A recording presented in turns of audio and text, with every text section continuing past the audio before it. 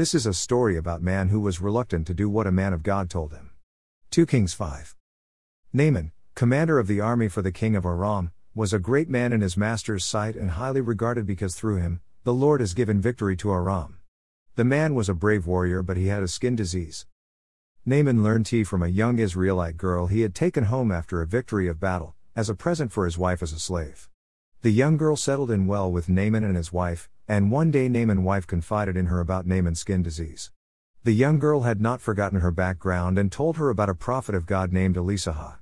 Naaman's wife told Naaman what the young girl had said, and Naaman repeated it to the king. The king offered to help by sending a letter and present to the king of Israel, to help Naaman be cured. This is all in 1 Kings 5. The king of Israel was horrified as he read the letter, and tore his clothes. But when Elisha heard about this, he sent a message to the king. Why have you torn your clothes? Have him come to me, and he will know there is a prophet of God in Israel. Naaman came with his horses and chariots and stood alone at the door of Elisha's house.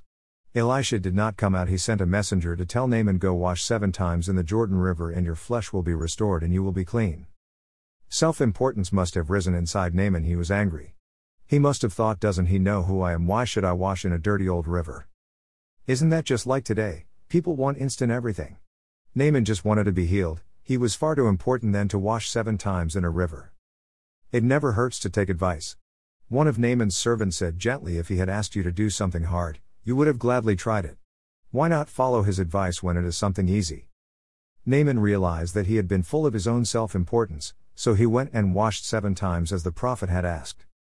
Well, what do you know? The skin was restored and became like the skin of a young boy, and he was clean. Naaman went back to the prophet's house. This time Elisha came out to meet him. Listen to what Naaman said. Your God is the only true God, I will worship him too.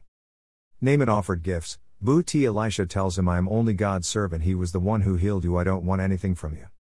The servant girl witnessed. Naaman's servant spoke up because they knew what was right. We are his witnesses. God our Lord and our friend is the healer. Let us be more diligent, fervent in spirit, and willing to serve.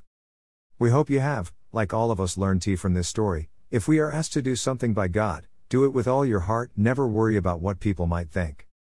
Even the simplest thing God asked us to do can lead to many lives being changed. Not only was Naaman healed, he also wanted to worship the one true God. God bless. OF, share this.